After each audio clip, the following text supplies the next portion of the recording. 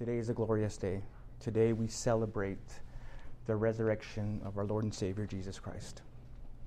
Now, if I was to ask you to describe Easter without using any words, you could only use punctuation marks. Which punctuation mark would you use? Would you choose to describe this Easter for yourself? Maybe this Easter is a comma for you. It makes you stop, pause, think, and listen. That's about it. Perhaps today is a downer, a big, bold period. You thought you'd feel excited, but instead, it seems to be more like an empty ritual. You feel like you're not on the inside, but on the outside, an onlooker. It was on this day when life felt like a period for Jesus' disciples when he was dead. Well, he was dead, he was buried, an end to expectations. But wait, news of an empty tomb. The period is no longer a period. It's a question mark. What's worse? That's worse than a period. Now they're beginning to doubt. Where is he? They're perplexed. The guards are gone. The stone is rolled away. He is not there. And if not there, where? The angel speaks. Why do you seek the living one among the dead? He is not here, but he has risen. Remember how he spoke to you while he was in Galilee, saying the Son of Man must be delivered into the hands of sinful men, and how he must be crucified, and on the third day rise again. Of course, they remembered. The periods are gone. The question marks are removed. There is one massive exclamation point. That's what Easter is all about. An exclamation of gratitude and praise for the resurrection of Jesus Christ and for the salvation his victory over death brought us. Now, as I said, I've titled this morning's message, The Glory in the Resurrection. Because aside from the resurrection story we'll be reading, I'm going to be sharing with you other passages that will show you the glory that was manifested on the day Jesus rose from the grave. So before I get into the word, let's open up with the word of prayer and ask the Lord to speak to us this morning. Heavenly Father, we are thankful that you brought us here, that you brought everyone here safely and sound, Lord, that you've chosen them to be here, Lord, that you ordained it from eternity past for everyone to be here in this place, in this moment, Lord. So I ask now that you shut all the distractions off, Lord, that everyone here just focus on you, on what you have to say, Lord. Soften hearts, soften minds. Lord, may we see your glory. May we see your glory right now in this resurrection story. Lord, we want to hear from you. We want to know you. We want to fall in love with you, Lord. Thank you for this time. In Jesus' name, amen. All right, so we're going to be in Matthew chapter 28. Yeah, so before I begin today's message, I wanted to read the account of Jesus' resurrection from the Gospel of Matthew. As I read this story, I want you to think about or try to see or look for the glory in the resurrection. Matthew chapter 28, I'm going to read the first 10 verses. After the Sabbath, as the first day of the week was dawning, Mary Magdalene and the other Mary went to view the tomb. There was a violent earthquake because an angel of the Lord descended from heaven and approached the tomb. He rolled back the stone and was sitting on it. His appearance was like lightning. His clothing was as white as snow. The guards were so shaken by fear of him that they became like dead men. The angel told the woman, "Don't be afraid, because I know you are looking for Jesus who was crucified. He is not here, for he has risen just as he said, "Come see the place where he lay. Then go quickly and tell his disciples, he has risen from the dead, and indeed he is going ahead of you to Galilee. You will see him there. Listen, I have told you." So departing quickly from the tomb with great fear and joy, they ran to tell his disciples the news. Just then Jesus met them and said, "Greetings." They came up, took hold of his feet, and worshipped him. Then Jesus told them, "Do not be afraid. Go and tell my brothers to leave for Galilee, and they will see me there." Now that's just one account of the resurrection of Jesus. I would also suggest that you go back and read Mark's and Luke's and John's account. They all have a different flavor to it, but it's the same story. An amazing, beautiful story again of the day that Jesus rose from the grave. Now, when the word glory comes to mind, what do you think of? Most people probably say it's a feeling of praise, honor, and distinction after, for instance, a victory, after winning a big race, maybe winning a big battle. For instance, a young soldier may have dreams of achieving military glory. Others may think of the glory of God and imagine a brilliant light emanating from him. Now, not that this is incorrect, since Scripture often describes the glory of God like a light that shines brighter than anything on earth. But let me share how the Lexham Bible Dictionary defines glory. A key theological term in the Bible that features in God's work of judgment, salvation, and blessing. And the Baker Encyclopedia of the Bible says this about the word: the singular splendor of God and its consequences for mankind. On the topic of glory, St. Francis de Sales said this: "Some men become proud and insolent because they ride a fine horse, wear a feather in their hat, and are dressed in a fine suit or clothes. Who does not see the folly in this? If there be any glory in such things, the glory belongs to the horse, the bird, and the tailor." Now, after reading this resurrection story and using these definitions, let me ask you again, do you see the glory in the resurrection? Well, again, as we gather together to celebrate our risen Lord this morning, I want to share with you 3 examples of how glory was manifested when Jesus rose from the grave. First example, there is glory in the resurrection because God's glory was revealed. Now, this is the passage I want to read to you about that. It's found in John 17, 1 through 5, if you're taking notes and want to refer to this later on. Before his death, Jesus prayed this in John 17. "Father, the hour has come. Glorify your Son, so that your Son may glorify you, since you gave him authority over all flesh, so that he may give eternal life to everyone you have given him. This is eternal life, that they may know you, the only true God, and the one you have sent, Jesus Christ. I have glorified you on the earth by completing the work you gave me to do. Now, Father, glorify me in your presence with that glory I had with you before the world existed." And through his Holy Spirit, or through his Spirit, God did exactly that on the resurrection morning. When after 3 days in the tomb, when after 3 days of being dead, he raised Jesus from the dead. Now, to illustrate this a little bit further, let's consider a carnation seed. It is small and inconspicuous. Yet within this tiny seed, the blossom is concealed. As long as it stays where we can see it, there is no blossom.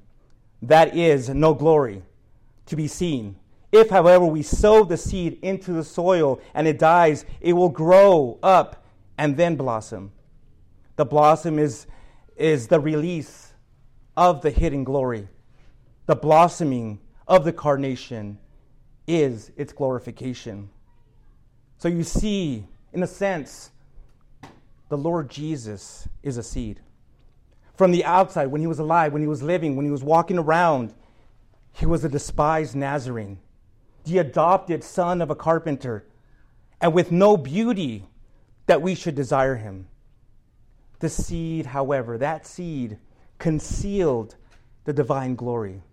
Now, I'll cover that a little bit more later on, but nevertheless, Colossians 2:9 says this, that the entire fullness of God's nature dwells bodily in Christ. But in order for that divine glory to be expressed, the seed had to fall into the ground and it had to die. In other words, Christ would have to die to be glorified. So in that moment, at the resurrection, the glory was released. The glory released was the Father himself. And when it shone forth, both the Son and the Father were glorified. See, for the Son to be glorified meant that the Father too was glorified, because the Father was concealed in the man Jesus. Therefore, the Son was glorified by his death and resurrection, and the Father was glorified in the Son by the Son's glorification. When the Son was glorified, that glory was the Father expressed. This is exactly what Jesus prayed for there in John 17:1. Glorify your Son, so that your Son may glorify you. To be glorified then is to have the divine nature expressed. This happens at the resurrection. It is being expressed now and will be expressed for all of eternity. When Jesus told Thomas to touch his wounds in John chapter 20, Thomas didn't have to. He didn't have to touch his wounds. In that account, we're never told that he actually touched his wounds. He didn't have to, because he could see the glory of Jesus and why he was able to say, "My Lord and my God." Listen to what it says in Hebrews chapter 1, verse 3. The Son is the radiance of God's glory and the exact expression of his nature, sustaining all things by his powerful word. So what does this mean?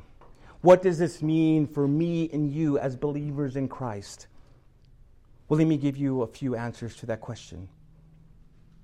First of all, if you're a believer here this morning, Romans 8:11 tells us that the same Spirit who raised Jesus from the dead now lives in you. So not only do you possess God's glory within you, John 17:24 says that one day we shall also behold his glory in heaven. You see, as you grow in the Lord, the glory within begins to grow and to reveal itself in what you say and do, in the way you say it and in the way you do it.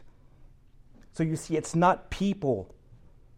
It's not you people see and glorify. It's not you at all.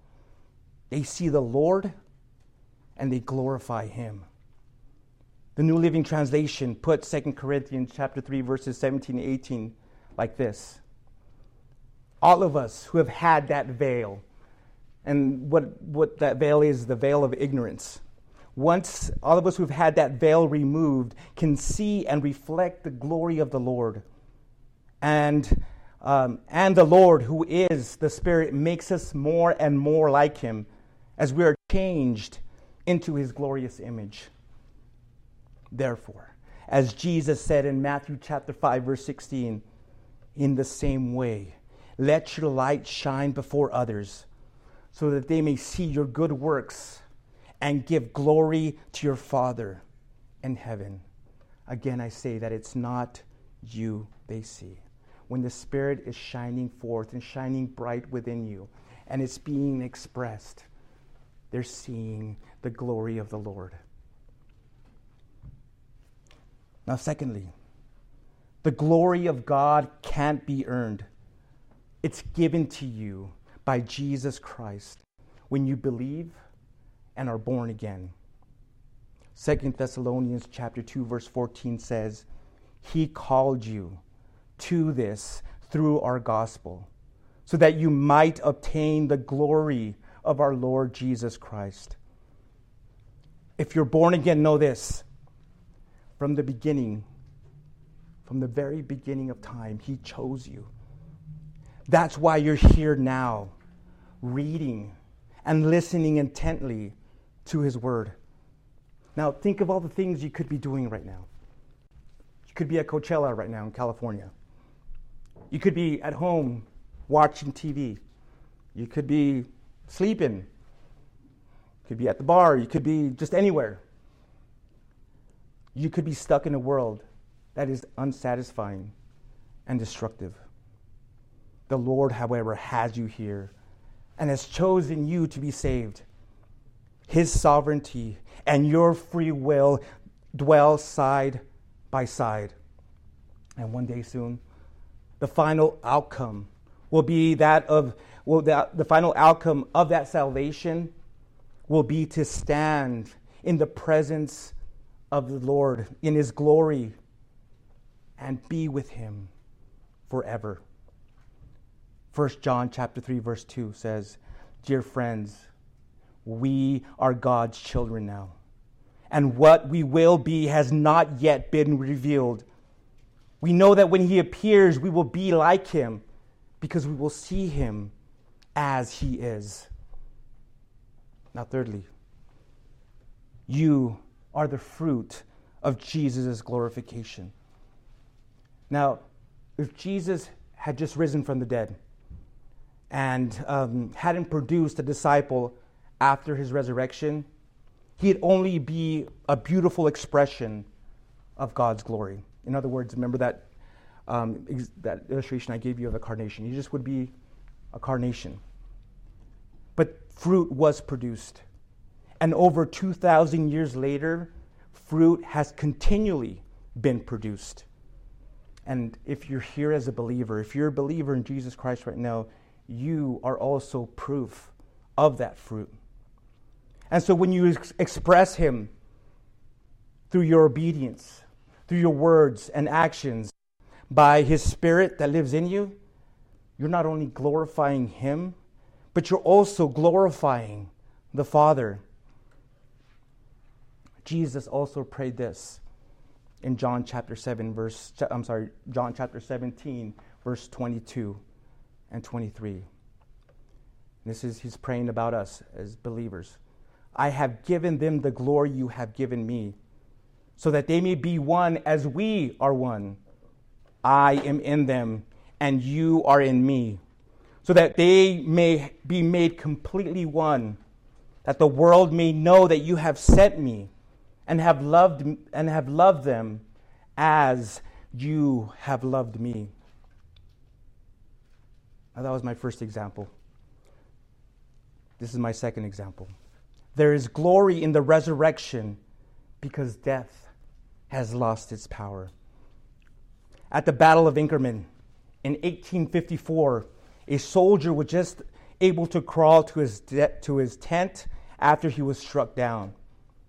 When found, he was laying upon his face, his open Bible before him, his hand glued fast to John chapter 11 by his lifeblood, which covered it. When his hand was lifted, the letters printed on the page were clearly traced upon it. And with the ever-living promise in and on his hand, they laid him in the soldier's grave. Those words were, I am the resurrection and the life. He that believeth in me, though he were dead, yet shall he live. So you see, this soldier died knowing that death would not be his final outcome, because death was defeated when Jesus rose from the grave.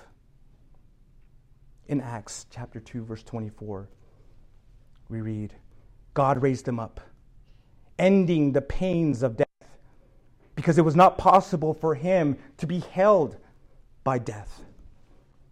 The resurrection of Jesus Christ is the fundamental event of Christianity and the basis of the gospel. Now, Peter made several important statements about the resurrection in this verse in Acts chapter 2, verse 24.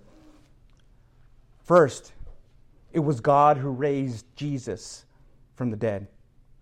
The late R.C. Sproul said this: the resurrection was God the Father's way of authenticating all of the truths that were declared by Jesus. Secondly, in that verse, Peter tells us Jesus was literally dead at the resurrection, not just simply injured. He wasn't in a coma. Thus, his resurrection wasn't a resuscitation. Notice also that Peter personifies death as an actual force that holds the deceased in its embrace. Death holds you. Death, that's what it does. It's an actual force that holds the deceased in its embrace.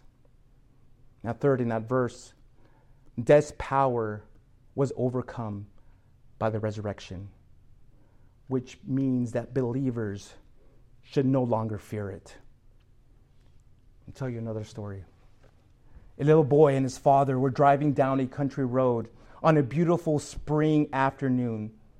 Suddenly, out of nowhere, a bumblebee flew into the car window. Since the little boy was deathly allergic to bee stings, he became petrified. His father quickly reached out, grabbed the bee, squeezed it into his hand, and then released it. But as soon as he let it go, the young son became frantic once again as it buzzed by the little boy. The father sensed the son's terror. Once again, he reached out his hand, but this time pointed to his hand. There, stuck in his skin, was the stinger of the bee. He says, "You see this? You don't need to be afraid anymore.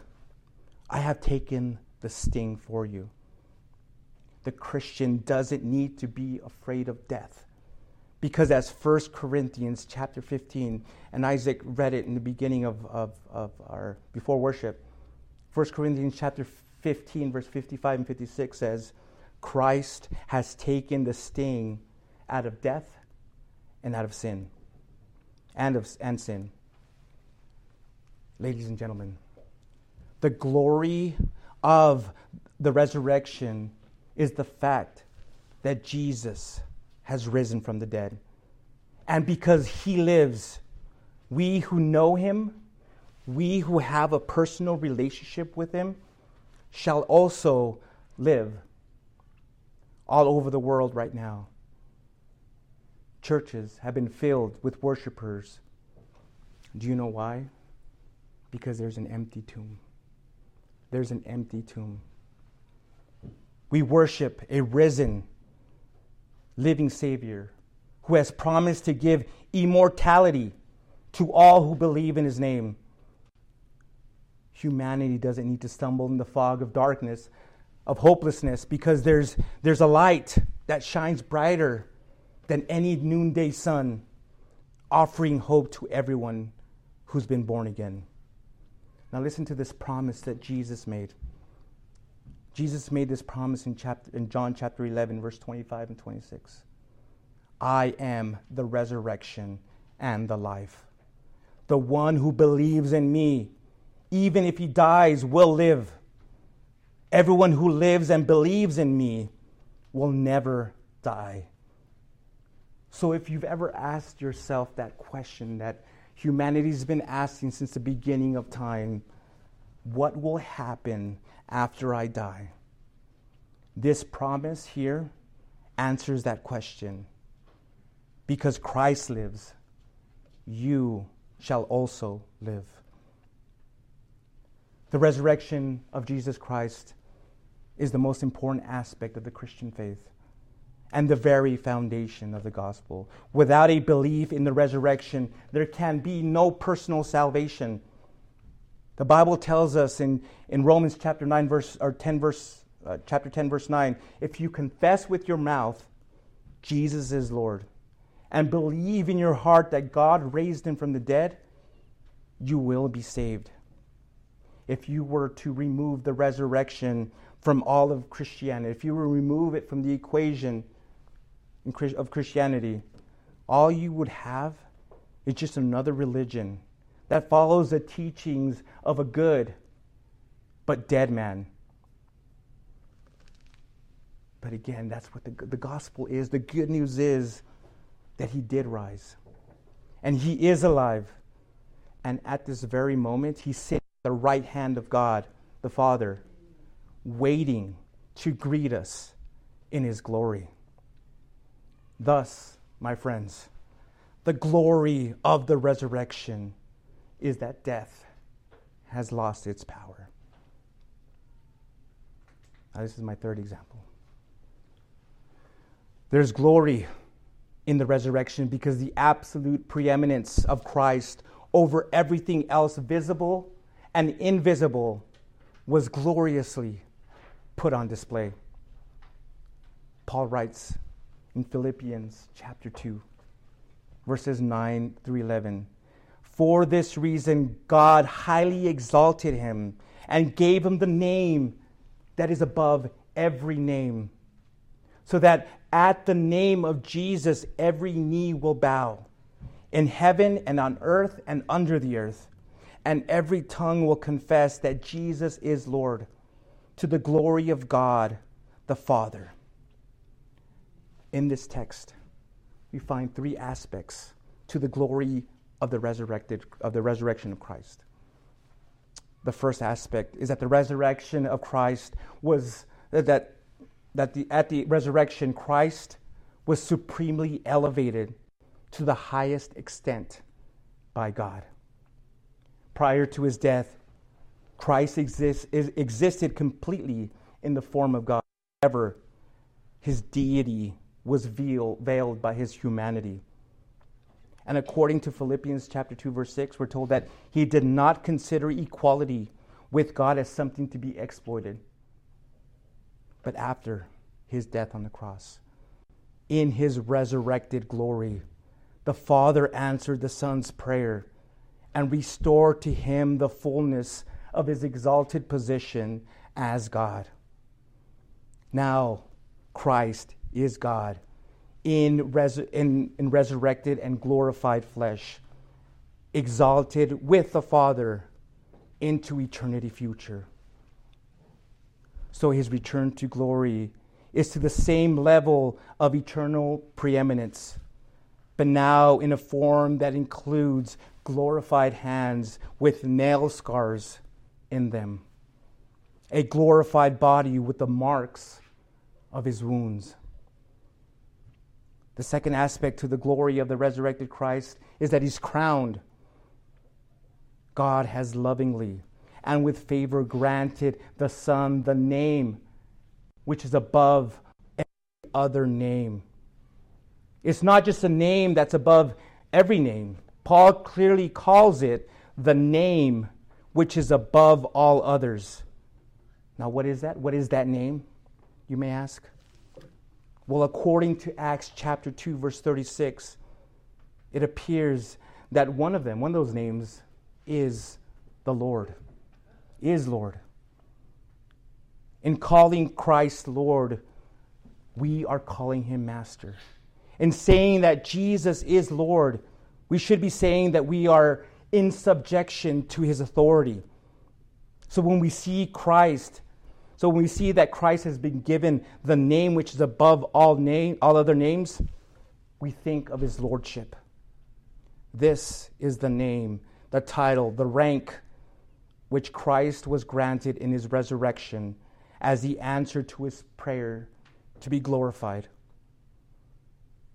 And the third aspect of the glory of Christ's resurrection is really just the logical and natural result of the first two. If Christ is elevated to the highest degree in preeminence of deity, and if Christ is granted all authority as the Lord of all things, then it follows that there should be true subjection to him, true reverence and honor and worship of him. So the third aspect of Christ's resurrection is that he's worshipped. Christ has been resurrected in glory so that he might have the glory of every knee bowing to his name. In verse 11, we see that the purpose of Christ having his glory of resurrection is also that every tongue would confess that he is Lord. To confess with our tongue that Jesus is Lord is to agree, not just with our own lips, but with our entire hearts, with our entire being, with everything that is true about this man Jesus, who is the Christ and who is the Lord. To confess Jesus Christ as Lord is to cling with him with all your hope. You've cut away all lifeboats, thrown all the life preservers. You're in Christ's boat for good, no matter what. All this is what it means to truly worship Christ, to truly give him the glory that he deserves for his resurrection. Now, as I start to close this message, I hope that these three examples I gave you, with these three examples, you're now able to clearly see the glory in the resurrection. The glory in the resurrection is that God's glory was revealed.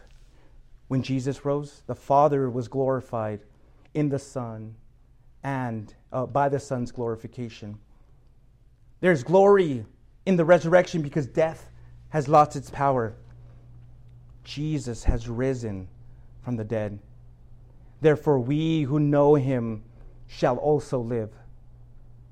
There is glory in the resurrection because the absolute preeminence of Christ over everything else, visible and invisible, was gloriously put on display.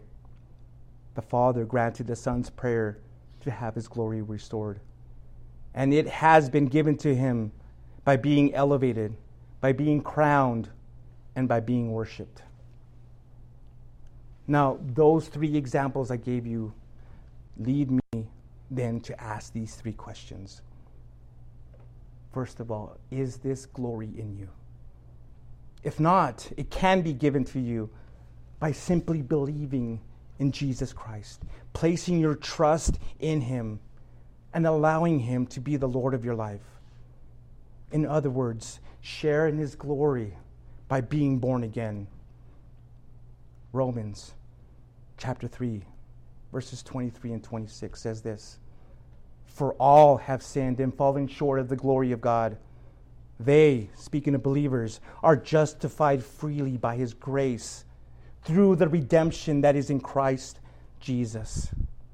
God presented him as an atoning sacrifice in his blood, received through faith to demonstrate his righteousness. That he would be righteous and declare righteous the one who has faith in Jesus." If you're ready and willing to accept God's glory, I will lead you in a prayer to do that. But first, let me ask my other two questions. My second question is this. There may be some people here struggling with their own mortality, who've had those questions, those thoughts, who've maybe come to a point in their lives where it happened, for me it happened when I was in Iraq and I was in combat, and that's when I realized I seriously could die right now. And am I ready? Am I ready to die? And some of you may be struggling with those kind of thoughts too, struggling with your own mortality. Do you know the power of the resurrected Christ? Well, you can leave here today with 100% absolute certainty that when you die, you will live forever in the presence and glory of the Lord. All you have to do is kneel at the foot of the cross and have your sins forgiven. On that first Friday, Jesus Christ died on the cross in your place. He took your judgment. He took your sin. He took your death.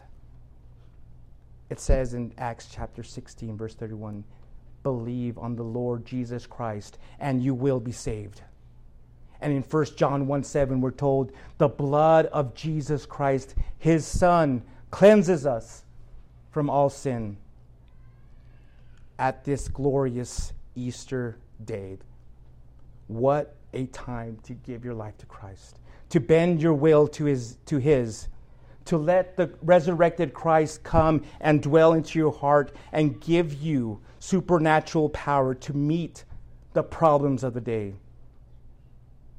There may be some of you feeling confused, lonely, discouraged. Give your life to Christ. Let him transform your life so that his light, his glory will shine through you so that let it shine through so that you'll spring in step and joy in your soul regardless of your circumstances. Regardless of what's going on in your life. The whole world could be falling apart. You could lose your job, get kicked out of school. You could lose your family. You could lose everything. But the fact that Jesus is in you, that the Spirit is in you, it changes you. It changes your outlook. It doesn't matter anymore. All that stuff is, it's stuff that, will be taken care of. But you know deep inside that he loves you and he cares for you and he will never abandon you. He will always be there in every step of the way. There's going to be joy. Joy in your life. Unspeakable joy in your soul. Again, regardless of your circumstances. And before I lead you in prayer, those who are here or watching, listening online, here's my final question. Do you see the glory in the resurrected Christ? And are you giving him the worship he deserves? If not, I'm going to give you the opportunity to do that. But ultimately, the choice is yours. But keep in mind, if you decide not to, if you decide to reject that invitation, if the Spirit is tugging at your heart, the Lord has been tugging at your heart, and you reject it and you say no, understand this, you may not have another opportunity. You may walk out of here now and it may be the last moment of your life. You may walk out of your homes and it may be the last moment of your life. I don't mean to sound morbid, but that's the reality of the situation. Are you ready to meet the Lord right now? As we read in Philippians chapter 2, eventually every knee will bow and every tongue will confess that Jesus Christ is Lord. The glory of God the Father. So, whether it's now, willingly, freely, doing it willingly and freely, or when you die, when you're standing before him in judgment, you will bend the knee. You will bend the knee and you will confess that Jesus is Lord. If you choose to receive him, God's Spirit will make his home in you. And you will begin revealing his glory to you. He will begin to show you things. He will begin to change. He's just going to completely rock your world. He's going to change your whole outlook on life, on this world, on relationships, on your job, everything. You're going to start seeing things through his eyes in the way that he wants you to. You just simply surrender to him. And as I said, it's going to be hard. It's going to be challenges. It's not, being a Christian isn't isn't always going to be easy. It's not a cakewalk. But regardless of what you're going through, regardless of all the rejection, you're getting mocked, you're getting laughed at for believing, for trusting in Jesus, you're going to understand and you're going to see. It's going to be clear to you that all that stuff, again, it doesn't matter because you know the truth. You know the truth that he rose, and because of him, you're going to have everlasting life. You're going to live forever. You will be with him for all of eternity. All the mockers, all the scoffers, all the haters, all those that are denying his resurrection, there's a place for them too in eternity. And that place is hell. And God is a righteous judge. He's giving us plain and right there in front of us the plan. It's like, look, I am trying to help you avoid dying in sin, dying in all that anger and all that hate and all that pain. I'm helping you. I'm telling you what you need to do to have joy and peace. Finally have that void that's in your heart, to have it filled. I'm telling you that it's in Jesus. That's what we see in the Gospels, and that's what we see in the New Testament. Again, one day you're going to stand before him. And what are you going to say? What are you going to say when you stand in his throne? In that throne of judgment. Again, as he reveals himself, your life will change as he transforms you into the image of his likeness. So if that's you, again, you're here listening or watching or listening online. If you're ready to accept Jesus as your Lord and Savior. If you're at that place where you're like, yeah, this makes sense. I'm done fighting. I'm done. I need him to come into my life to give me meaning. I need him to fill that void that I've been, again, filling with drugs, alcohol, sex, pornography, whatever you're doing to fill that void. He will fill it for you. I've had my addictions. I've had my issues, my problems. And don't get me wrong, I'm not saying that they all disappear. They're still there. But I know that I have victory. I know that I have victory in Jesus Christ. And I know that he strengthens me, he guides me. And as long as I continue to keep my eyes, my focus on him, I will overcome. Some days I win. Some days I have that victory, and some days I lose. But I know that regardless of what happens, he still loves me, and he wants the best for me, and he wants me to overcome, and he's telling me, he's cheering for me. He's telling me, all right, you messed up this time, but you just keep going. Keep going. Don't give up. Don't stay down. Get up.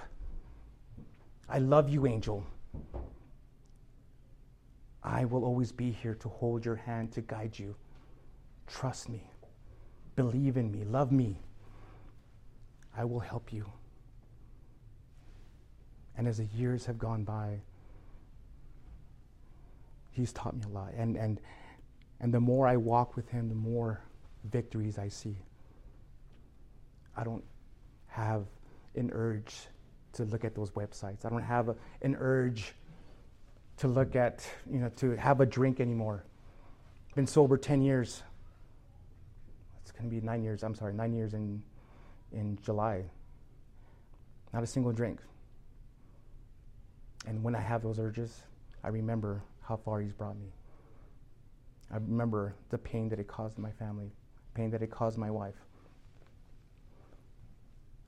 I'm like, no, I'm not going to be shackled again by that sin. I'm not going to be shackled. I'm going to honor my wife. I'm going to honor my family. Because doing that honors the Lord. But let me go back to what I was saying. If that's you, if you're ready for Him to come and live into your life, to come and dwell in you, or you're ready to rededicate your life to Him, let me lead you in a prayer to do that. So wherever you're at, close your eyes, bow your head, close your eyes. And with all sincerity, with all your heart, as, again, you are talking directly to the Lord right now. You are talking directly to God. So He knows whether you're being sincere or not. Pray this with all your heart. Lord, Heavenly Father, forgive me of my sins. I admit that I'm a sinner and that I've blown it. I'm falling short of your glory. And I understand now that I need to be reconciled to you. And the only way I can be reconciled is by trusting and believing in your Son, Jesus Christ. I confess that He is Lord, and I believe with all my heart that He's your Son.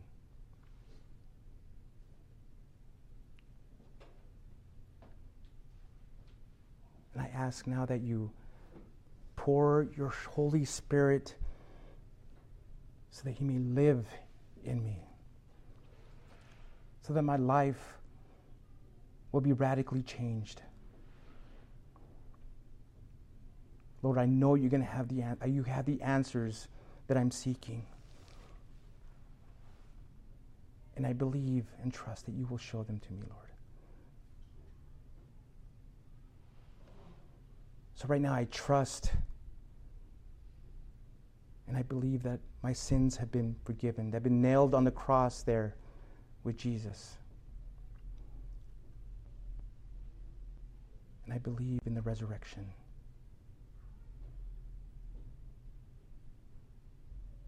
I believe in you. I believe in your Son. Thank you. Thank you for all you've done. Thank you for forgiving me of my sins. Help me now to walk in your ways all the days of my life. Surround me with good people, with good followers, Lord, of you that will help guide and teach me.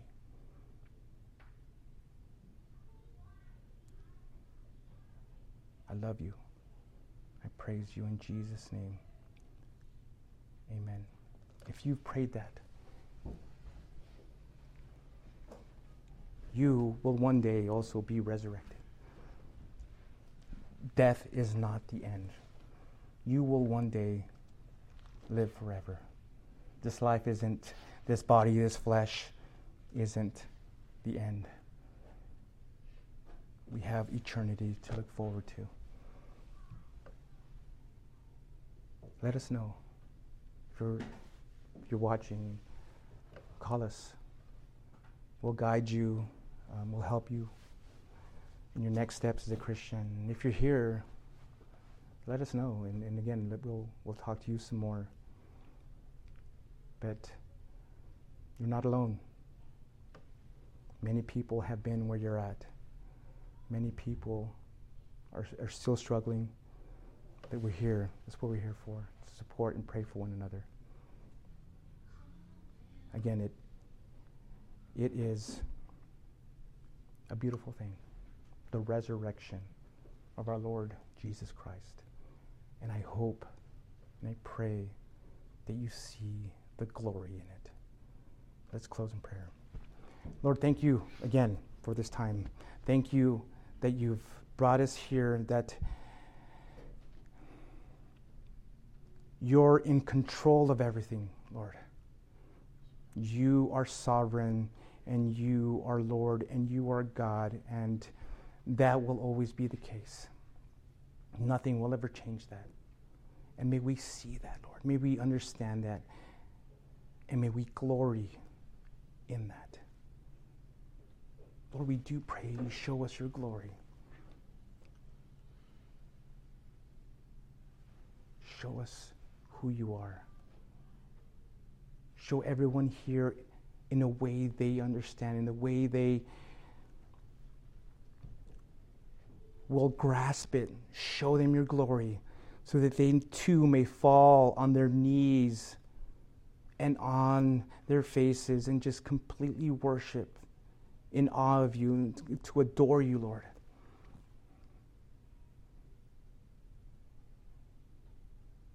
Lord, humble us.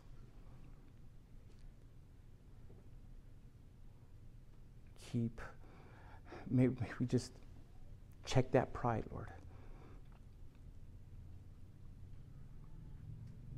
Show us your beauty. Show us your grace. Pour it upon us, Lord.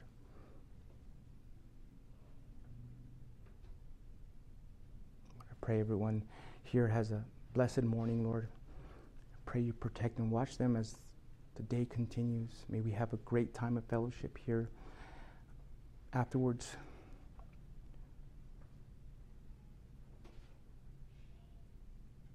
We love you so much. Thank you for all you've done. Thank you for, God, we thank you for sending your Son to die for us.